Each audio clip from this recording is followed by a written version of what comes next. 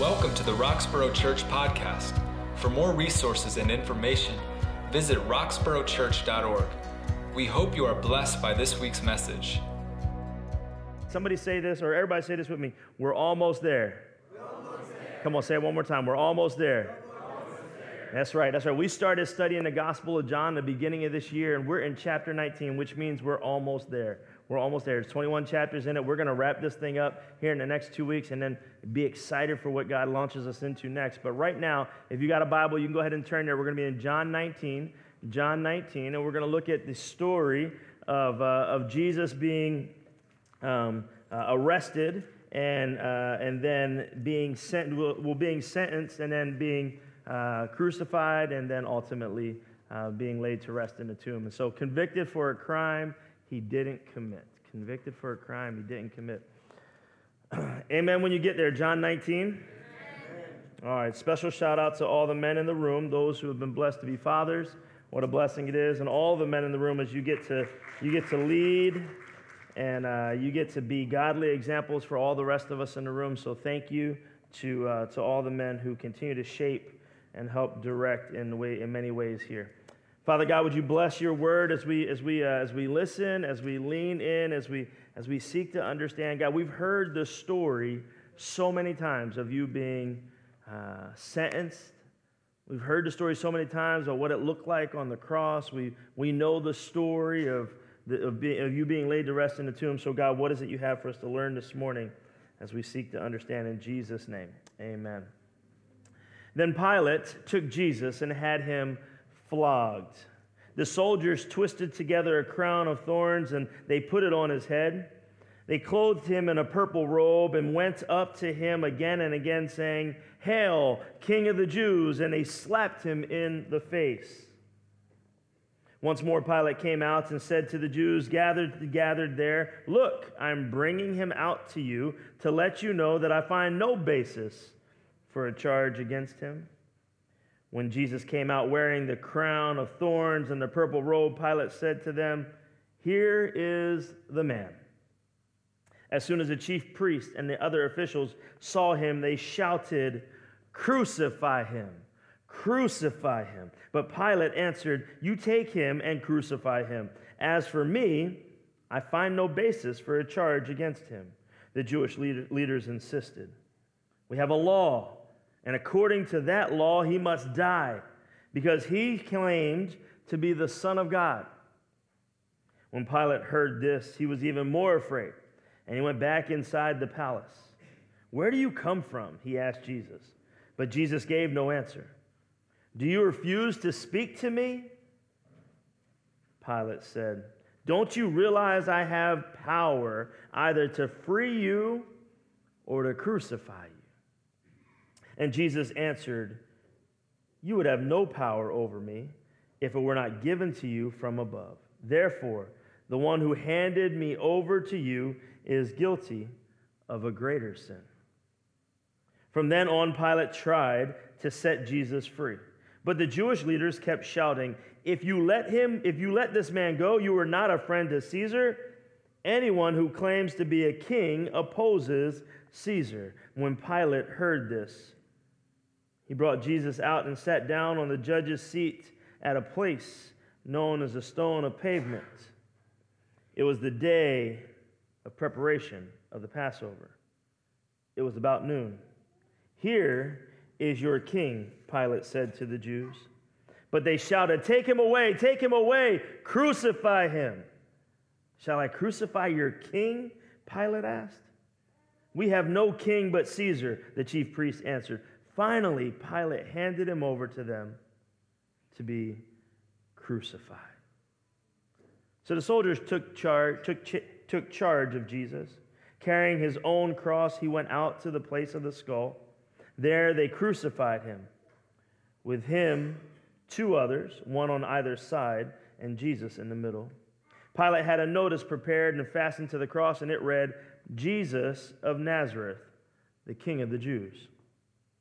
Many of the Jews read this sign, for the place where Jesus was crucified was near the city, and the sign was written in Aramaic, Latin, and Greek. The chief priests of the Jews protested to Pilate, Do not write the King of the Jews, but that this man claimed to be the King of the Jews. Pilate answered, What I have written, I have written. And when the soldiers crucified Jesus, they took his clothes, they divided them into 4 shares, one for each of them. With the undergarment remaining, this garment was seamless, woven in one piece from top to bottom. Let's not tear it, they said to one another. Let's decide by lot who will get it. This happened that the scripture might be fulfilled that said, They divided my clothes among them and cast lots for my garment. So this is what the soldiers did. Near the cross of Jesus stood his mother's sister, Mary the wife of Clopas, and Mary Magdalene. When Jesus saw his mother there and the disciple whom he loved standing nearby, he said to her, Woman, here is your son, and to the disciple, here is your mother. From that time on, the disciple took her into his home. Later, knowing that everything had now been finished, and so the scripture would be fulfilled, Jesus said, I am thirsty. A jar of wine and vinegar was there. So they soaked a sponge in it, put the sponge on a stalk of the hyssop plant, and lifted it up to Jesus' lips. When he had received the drink, Jesus said, It is finished. With that, he bowed his head and gave up his spirit. Now it was the day of preparation, and the next day it was to be the special Sabbath. Because the Jewish leaders did not want the bodies left on the crosses during the Sabbath, they asked Pilate to have the legs broken of the bodies and the bodies taken down. The soldiers therefore came and broke the legs of the first man who had been crucified with Jesus, and then those of the other. But when they came to Jesus and found he was already dead, they did not break his legs. Instead, one of the soldiers pierced Jesus' side with a spear, bringing a sudden flow of blood and water. The man who saw it was given testimony, and his testimony is true. He knows that he tells the truth. He testifies so that you also may believe. These things happened so that the scripture will be fulfilled. Not one of his bones will be broken. And as another scripture says, they will look on the one they have pierced. Later, Joseph of Arimathea asked Pilate for the body of Jesus. Now, Joseph was a disciple of Jesus, but secretly, because he feared the Jewish leaders. With Pilate's permission, he came and took the body away. He was accompanied by Nicodemus, the man who earlier had visited Jesus at night. And Nicodemus brought a mixture of myrrh and aloes, about 75 pounds. Taking Jesus' body, the two of them wrapped it with spices and strips of linen. This was in accordance with Jewish burial customs. At the place where Jesus was crucified, there was a garden, and in the garden a new tomb, in which no one had ever been laid, because it was the Jewish day of preparation. And since the tomb was nearby, they laid Jesus there.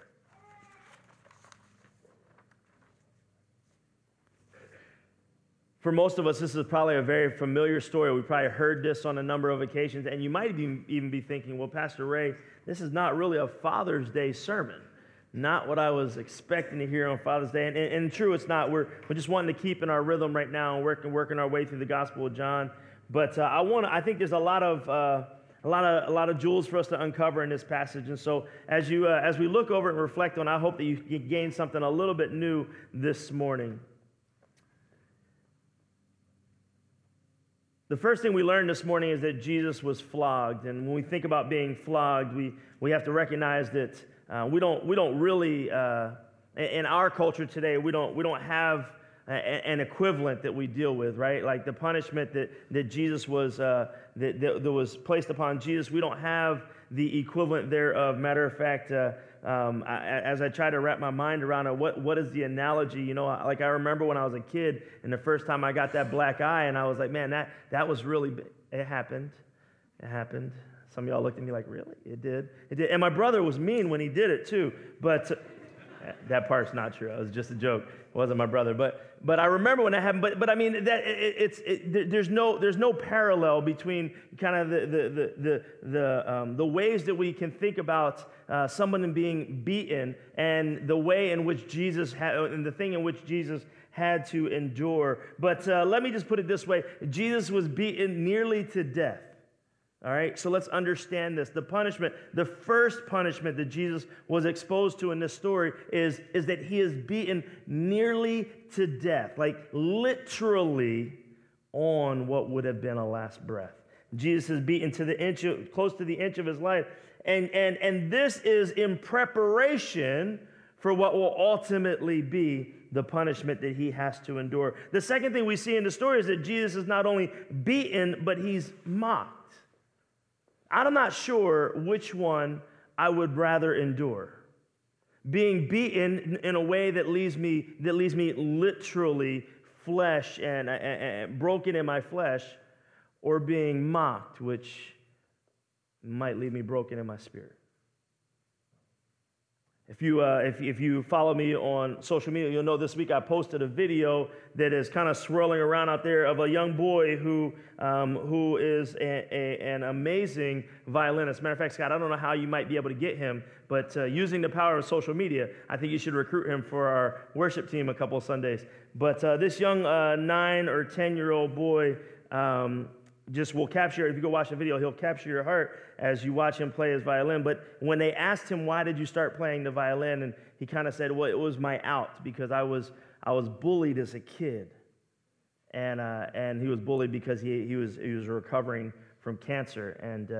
And the other kids did not know what to do with that other than to mock him. And the idea of being mocked, the idea of being prodded, the idea of being the heel of someone else's joke. I mean, Jesus had to endure this. Think about this for a second. Jesus had all the power in the world because of who he is. We get this, right? And Jesus had all the power in the world because of who he is. And yet he had to endure some of the lowliest things as a punishment that was not to be his, but that he would take for us. The mockery that is used as they wrap him in the purple robe, signifying royalty. Hail the King of the Jews! And they spit and they slap away at the Messiah.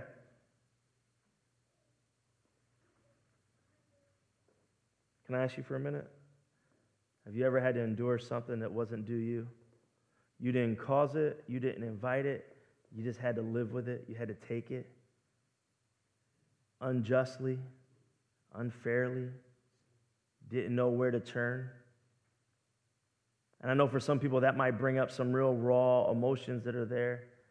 And all I want to say in the beginning of this message this morning is that if you've ever been in that situation, please understand something. Our King did too. He did. The thing that might be a little bit different is our King had the power to stop those moments, but that would have been at our expense. And so he chose not to. Can you think about that for a second? Jesus knew the pain that he would endure. Jesus knew the way in which his spirit would be mocked. Jesus knew the way he would be belittled and thought of, and yet thought of us enough to choose not to turn away from that, to choose to take that on.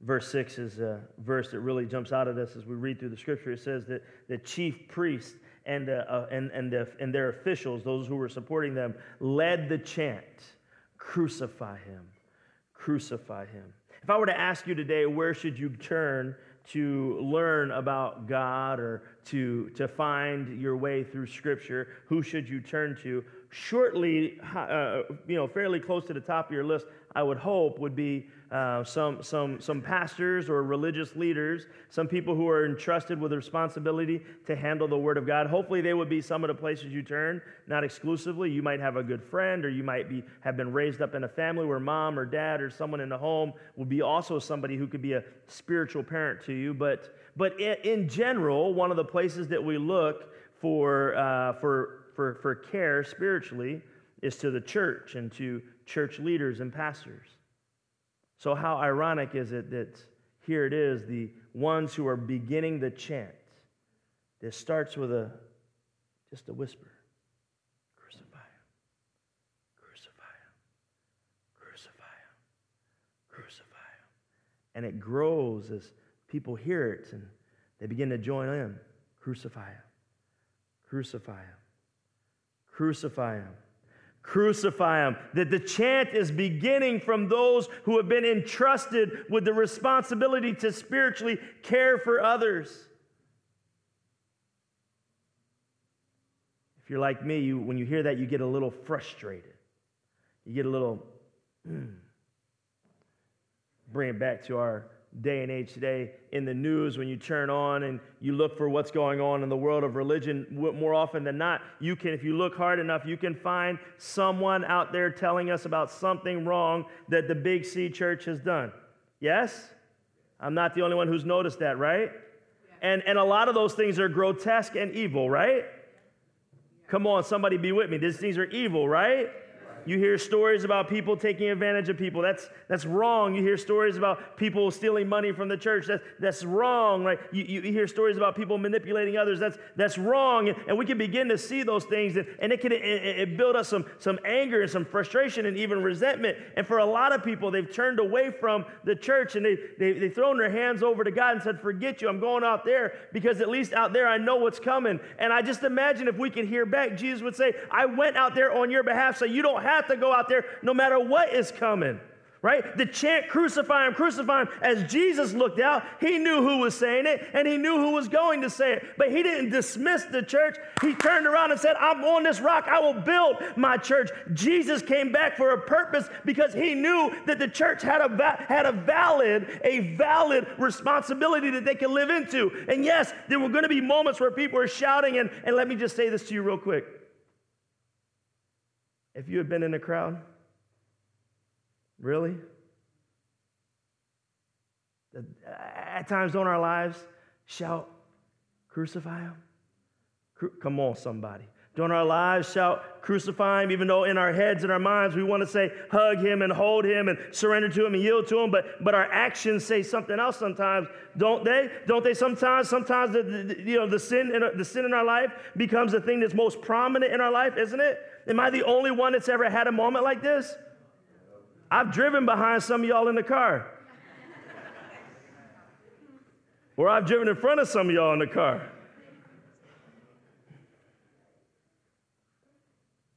I don't want to minimize the shouts of crucify him, but also want to help us personalize that shout. You see, the reality is you and I are we're now the chief priests and the officials. We're the ones that have been entrusted with the good news of this. If you own one, if you've read one, if you picked one up, if you understand anything that's in here, then you also understand that now you have that same responsibility. Called by God to lead, called by God to govern, called by God to shepherd, called by God. Jesus took his disciples and he looked out to the ends of the earth and he said, "As far as you can see," and then even further, to the ends of the earth with the gospel. That was a charge that was given to them. That's a charge that's given to you and to me. But I think it's fair to say that at times we confuse that charge with the other things that occupy our time and our space in our life. And sometimes, just sometimes, what gets the best of us would be an echo from within that says, "Crucify him, crucify him." Why? What did Jesus ever do wrong? Well, Jesus, you claim to be. Well, Jesus actually only claimed to be that which he was, but we didn't understand that, and they didn't understand that. And there were times in my life still today that I don't understand that. And so when Jesus claimed to be the Son of God, when he said that he had, in saying that, he was claiming that he had all the power of God in him. He was saying that he was one with the Father, that triune thing, that 3 in 1. I mean, that will blow your mind in itself. But he claimed that from the very beginning, he was, and in the very end, he would be. I mean, this was Jesus' declaration. And so Jesus being put to death is a result of what they were saying was blasphemous claims, that you are saying something that nobody can say other than God. So either display the fact that you're God, or we're going to kill you. What they didn't understand was that by allowing them to kill him, he was displaying the fact that he was, come on somebody, by allowing them to put him to death, he was doing that on our behalf. He did nothing wrong to deserve to be there, but he said, I'm going there for you, and I'm going there for you, and I'm going there for you. And yes, I'm God, and I'm displaying what only God can do. You don't believe me? Well, you go hang up there and see what changes as a result. No one could do what Jesus would complete that day. No one. So the greatest act of displaying that he was God was the act that everyone else thought was proof that he wasn't. But in reality, he put it all on display. This is what God would do for you. Pilate began to get his mind around this as he was sentencing Jesus. You notice that Pilate claims that you understand the power I have, and Jesus responds, you have nothing if my daddy didn't give it to you. Think about that for a minute. Happy Father's Day. You have nothing if my daddy didn't give it to you. I mean, it was literally Jesus looking in the face of what would have been one of the most powerful men in that place, and Jesus saying, you're nothing without my Father. Can y'all look up here real quick? Every one of y'all? If your neighbor's asleep, wake them up and have them look up too. Check this out, check this out, check this out. You're nothing without my Father.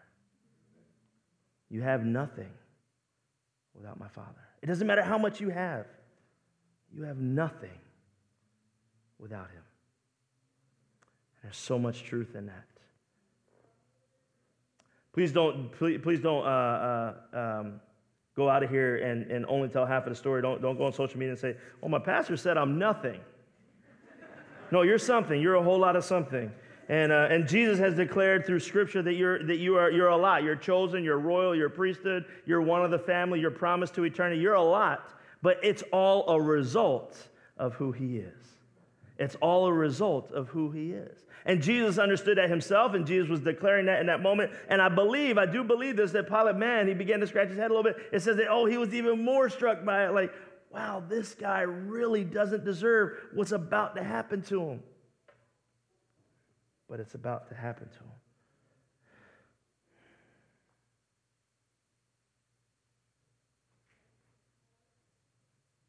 Are you determined to live in a way that doesn't send Jesus to the cross? It seemed like in the crowd there were some people who were pretty affixed on the fact that Jesus needed to die that day. It seems like in the crowd there were some people who were pretty set up on the fact that this was going to be the end, that somehow this would make the situation better. And now today, here we are 2,000 years later, and look, we can't take Jesus, we can't go back in time and rewind the clock and make it so Jesus didn't have to go to the cross. Like, he needed to go to the cross, otherwise we don't have what we have today in terms of access to God, in terms of freedom of life and grace from God. We don't have that if not Jesus on the cross, but we are called to live in a way forward that doesn't continue to point to the fact that Jesus had to go to the cross, right? In other words, Paul says we live in grace, but he says, does grace mean that we should go and sin abundantly? He says, oh, no. Don't get it confused. We don't go sin more because we have more grace. We understand our need for grace because of the sin in our life, but we don't welcome sin in. We don't just say, hey, let's go and do it because, hey, I'm forgiven by God. That doesn't make sense. But unfortunately, at times, it governs. At times, we find ourselves weak. At times, we find ourselves giving in. At times, we find ourselves in a helpless place. And Satan would have us believe that we're lost, but Jesus would have us understand that his life, death, and resurrection claimed a victory, and a victory that he continues to this day to pursue us with. Yes, Sin is still here. And yes, sin at times is rampant in our lives, but no, that doesn't mean sin wins the day. And no, that doesn't mean that Jesus' life, death, and resurrection didn't hold enough. It was all that we needed. I want to look toward the end of the story, and I want to pick up in verse 30. If you still have your Bibles open, turn back there with me. It says, when he received his drink, Jesus said these three words, "It is finished." Come on, somebody, you see that? It is finished. And I want you to understand all that Jesus was saying in that moment, and at least as much as we can understand it in this moment today. When Jesus says it is finished, he is commanding, the shift in time. Everything is changing because, yes, the prophecies were fulfilled in the moment in which Jesus was there and the moment in which Jesus was going to give up his life. But he's also speaking to the Father, and he's saying, "Daddy, I've done what you've asked me to do. I'm paying the price that they might have life." Remember, he prayed in John 17. He said he prayed that all the believers in Christ would be one, just as he and the Father are one, because if they would be one, if they would be unified, then indeed it would validate what Jesus had done. It would explain to the world that Jesus' life meant something in that moment. And so when Jesus says it's finished, he bought, he paid for. He's looking back to the sin. He's looking down to the sins of the world. He's looking at the people who are in that moment who are still mocking him and gambling over whether they could take his undergarments home. He's looking at all those things and he's saying, "It's done." So when Jesus looks at you and me today, and he's declared that it's done, it's finished, why is it that we hang on to it still? Why is it that we still dabble in it? Why is it that we still turn back to it? Why isn't it that we look at these things and say, "You know what? It's done. Jesus died for it. I don't belong in it. I don't belong to it. I'm not governed by it." Jesus declared on the cross that his work completed it. Man, sometimes it just seems to get a hold of us. And sometimes it just seems to still lead us. And sometimes it seems to turn our attention away. And all I wish for us to hear today is God's voice commanding that new life would start, because that old life is done. It's finished. If Jesus could audibly be heard in this room right now, and he would take a moment to speak to each one of us, what is it that he would command in you to be done? What is it that he would look at in you and say, no, that's finished. I paid for that. That's over. We're done with that because I've done this. I hope you saw that. We're done with that because I've done this. Some of you were just tempted to start thinking about what he might say to somebody else. No, take a moment and just sit on what he might say to you. What is it that you still yield to when in reality we're just Pilate in that moment saying, "Do you understand the power I have? I'll hold on to all this." And Jesus said, "You don't get it at all. It all belongs to my Father. So stop clinging to it. Let it go. Stop running back to something that's not yours. Stop allowing something to govern you that's not meant to." When Jesus declares it's finished, he's talking about the prophecies that is spoken to the fact that he's coming. He's talking about the day and the age in which sin was having its reign. He's talking about the power that Satan had over life. He's talking about all those things culminated in three simple words. It is finished.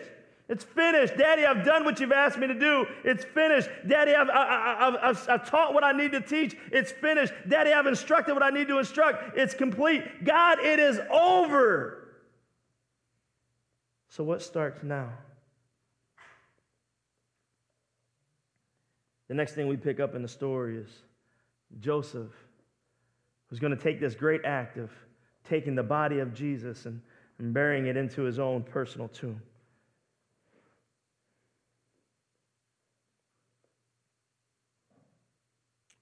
Joseph was doing what would have been appropriate for those within his custom of that day. There was a reason, there was a customary reason why they didn't want dead bodies hanging on crosses as they moved into the Passover. So understand that Joseph was in part just kind of doing what would have been natural. But understand this, Jesus was going to take what was natural and use it in a very supernatural way. You pick up that other name that was in the back half of that story. It was Joseph. And who was with him? Come on, who was it?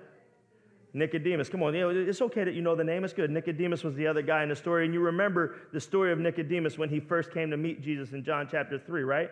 Matter of fact, you probably heard the scripture, John 3:16, at some point in your life. If you heard the scripture, John 3:16, for God so loved the world, he gave his one and only son, that scripture, you remember that one? Come on, nod. Come on.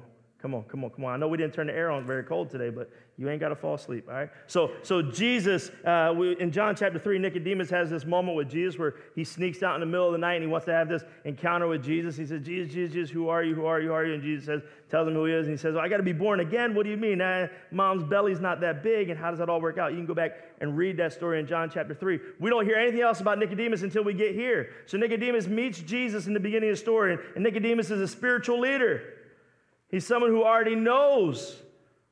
He knows the historical relevance of who God is, the God of the Old Testament. He gets it. He sneaks out and he meets Jesus, has this encounter with Jesus, and then figure, what do I do with that? We pick it up the next time we see him. Here is at the end of Jesus' life, and here he is. He's coming again. And now he's coming alongside of another guy who is secretly following Jesus. The story says that Joseph was a disciple of Jesus, though he was doing it in secret because he didn't want other people to begin to persecute him as a result. And Nicodemus, the other guy who snuck out in the middle of the night because he didn't want people to mock him for believing in Jesus, he comes up at the end of the story too, and the two of them together, they take the body of Jesus and they lay it to rest in a tomb that's never been used before. And there it is that Jesus, the door is closed, and to the world, it looks like it's finished. Get this, Jesus on the cross says, it is finished. We understand more now today of what that meant. To the world, it looked like when the tomb was closed, that this story was finally over. But you and I both know what happens after the tomb is closed for a few days. We know what happens. We know if you don't know what happens, here's the good news. I'll let you in on the good news. What happens is pretty soon, the tomb will be open. The body will be resurrected. And what was once finished is now really just beginning. All right, so let me say that again. What was once finished is now really just beginning. So Jesus, in saying it is finished, the world looks upon it and says, finally, that story is over. The Jewish leaders are jumping up and down. Get rid of that fake Messiah. We're ready for our real one to come. They don't understand. The world didn't understand, but Jesus understood when he declared it. This was going to come to an end because he's going to make all things new as a result. Because in a couple of days, he's going to raise from the grave. And when he raises from the grave, what the world thought was over is really just beginning. Just beginning. John tells this story firsthand. He includes himself in the story when he says that he, the one that Jesus loved, the disciple who Jesus loved, was running to the tomb. And Jesus' death was more than just a sentencing. Watch this morning. I hope you get some of this with me. I got a couple quick points for you to take home. The first thing I want to kind of send us home with today is this. The chief priests and the officials, they all said, crucify him, crucify him. Guilty, get rid of him. Why? Why did they say that? Because what Jesus represented was not what they were looking for. The truth is, you and I have to wrestle with that same question. Who Jesus is and what Jesus is asking of us. Is it really what we're looking for? We're sitting here today because we're saying we want to be a part of this church thing. We want to do this God thing. We want to worship the Lord thing. We want to be in fellowship with one another. But what Jesus is really asking of us, is it what we're really looking for? The desire, the willingness to yield control of our life. Or do I want Jesus here while I'm in control of here? Jesus, just stay behind me and have my back, but I'm going to take care of the rest. I'm going to be in control. That was the struggle that the Jewish leaders were up against. And I ask us that same question. Do our lives cry out, crucify him, crucify him, crucify him, because what we're looking for is not who Jesus really was. What we want, what we're hoping will come from this is not who Jesus was. The second thing I want to ask us and send us home with today is Jesus declared the power, that all power belonged to God, and it was only God who could give it away. What power, what privilege, what grace do you sit under that you forget to thank the Father for?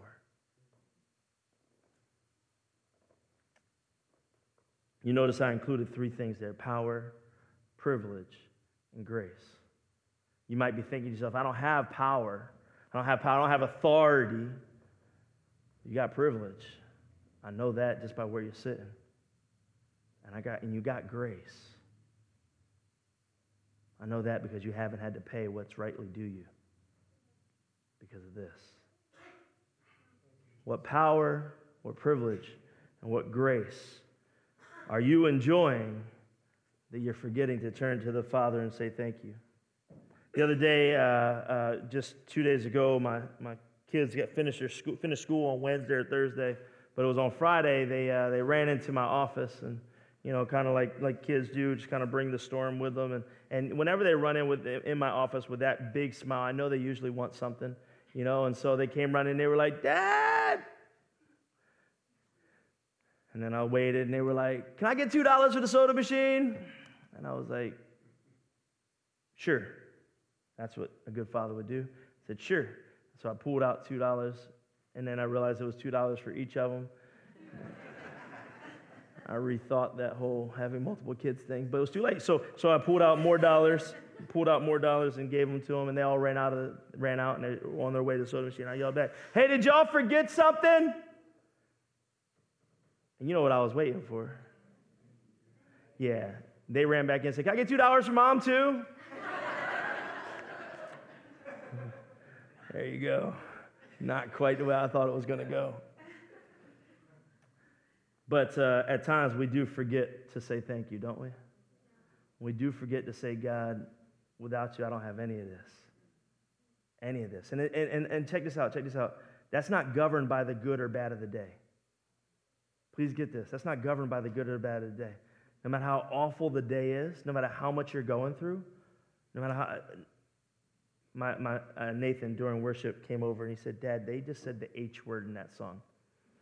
Because one of the songs, not in the song, in the Apostles' Creed, and descended into hell. And he was like, "Oh, Dad, they said it." He got real dignified in that moment. I was like, "Son, I got to break this down to you." All right. So I tried my best, and I was like, talk to Pastor Scott after church. But at times, no matter how hard or how awful or how hellish a day might seem, my daddy has gifted us with this day. My daddy has given us more than is rightly due us and hasn't given us what is rightly due us today. So for anybody who's sitting in a spot where you're deeply hurt, you're wounded, you're frustrated, the world has let you down, just whatever that is that's going on, I don't even suggest that I can completely understand it, but I can understand this. Our Father loved us enough that He gave us grace, and maybe part of that grace is the ability just to walk through that day you're in. And that day you're in, and that day you're in. But also to fix our eyes on the one who's given it to us, saying, "God, I want to say thank you even though I'm in the midst of it right now." The last thing I want to send us home with this morning is when Jesus declared that it was finished, that declaration was more than His life on earth. It was more than "I'm giving up my final breath." It's almost the same words that He would usher, that He would whisper into our hearts, into our minds, into our ears when we're in the midst of the struggles of life. He says, "It's finished. It's finished. My work is complete." Yes, there will be stuff. Yes, the days ahead might lead to martyrdom. But please hear this. this was enough. It's enough. It's the only thing we can turn to. It's the only place where hope can be found. It is the only thing that can overcome sin. It is the only way out. It is the only way. It is the only form of permanent victory. It is finished. Jesus defeated it. He's nailed it to the cross. He buried it in the grave. And when he resurrected, he didn't bring it with him. He took it down. He came up to a place in which he said, I'm back with my Father again, governing and reigning in the way that it all was intended from the beginning of days. Get this, the same way that the Father walked with Adam and Eve, Jesus, the Spirit of God present, and the Father himself triunely walk with you and with me. The desire is still the same, to be in perfect unity with his people forever. And he has declared that the way there has been made possible. You don't have to do that. You don't have to earn that. You don't have to forge that. You don't have to go cut the field down in order to get there. Jesus has already blazed the path. You and I now get to walk in the grace of the words that Jesus declared. The victory is won. It is finished. Church, I got to ask you today, do you believe that he won the day? Because we pick it up in John 19 and it sure looks like a dark place. But do you believe that he won the day? Do you believe that his death was for a purpose and the purpose was you? Do you believe that the words that we declare in the Apostles' Creed, that Jesus descends into hell, defeating the power of death, resurrecting from the grave? Not have you heard it before, but do you believe it? Do you believe it? Do you own it? Do you live it? Do you embody it? Do you allow that to be the words that govern over the days ahead for you? Church, my prayer for you and for me is that Jesus would be more than a prayer of get me out of hell. That Jesus will be the answer to all of the struggles that you and I sit in. That Jesus would be the way forward when nothing else makes sense. That Jesus would be the place where you would turn first and not last. That Jesus would be the only answer to the life that you and I are looking for. So Jesus, would you be our Lord? Jesus, would you be salvific?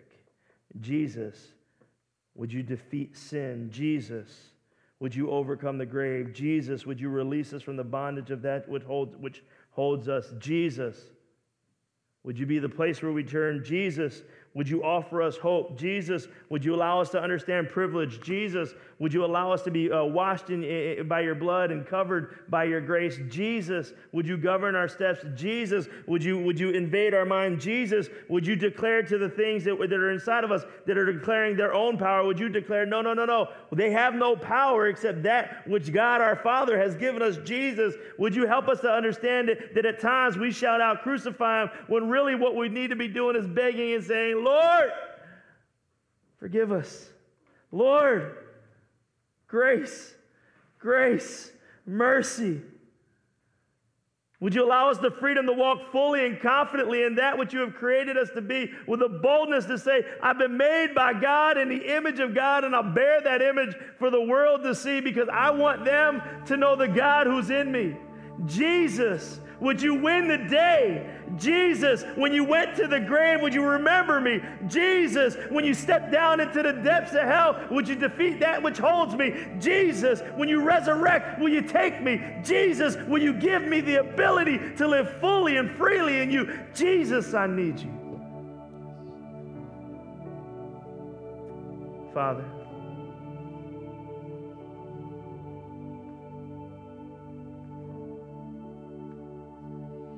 your willingness to say, I love you, to endure the pain of being flogged, to endure the mockery by the people you've created, to endure rejection, for which I'm guilty at times. Father, that's the greatest display of love we could ever ask for. guilty as charged. You're King of the Jews. But it doesn't end there. The King of all those who would surrender and yield their life to you. Creator, govern, Savior, for the Jew, for the Gentile, for those who were once lost and are now declaring that we're found. So God, invite us to the intimate places of the garden, that we might walk with you. God, call us by name and call us out of the things that hold us, because you said it's done. God, allow us to truly see the image of who we are by understanding whose we are.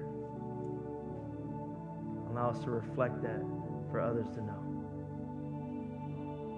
And God, more than anything today, please allow us to hear the words, I love you, that were embodied when you hung on that cross for us.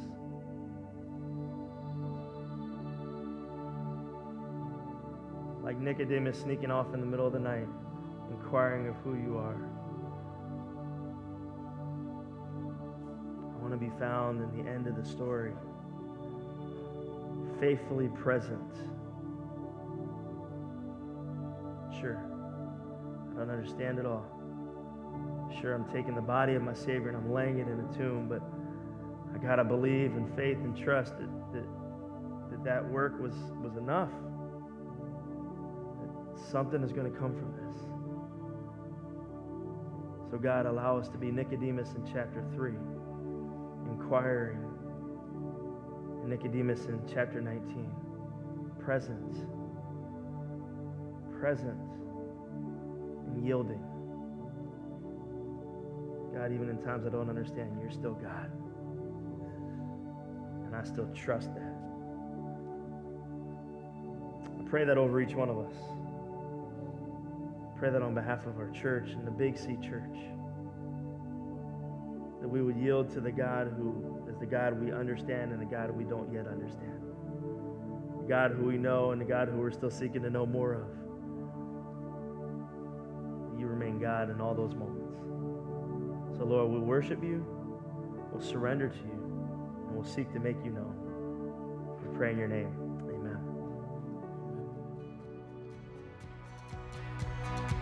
Thank you for listening to our weekly podcast. We pray it was life-giving. To find out more about us, visit our website at roxboroughchurch.org and join us for worship on Sundays at 10:30 a.m.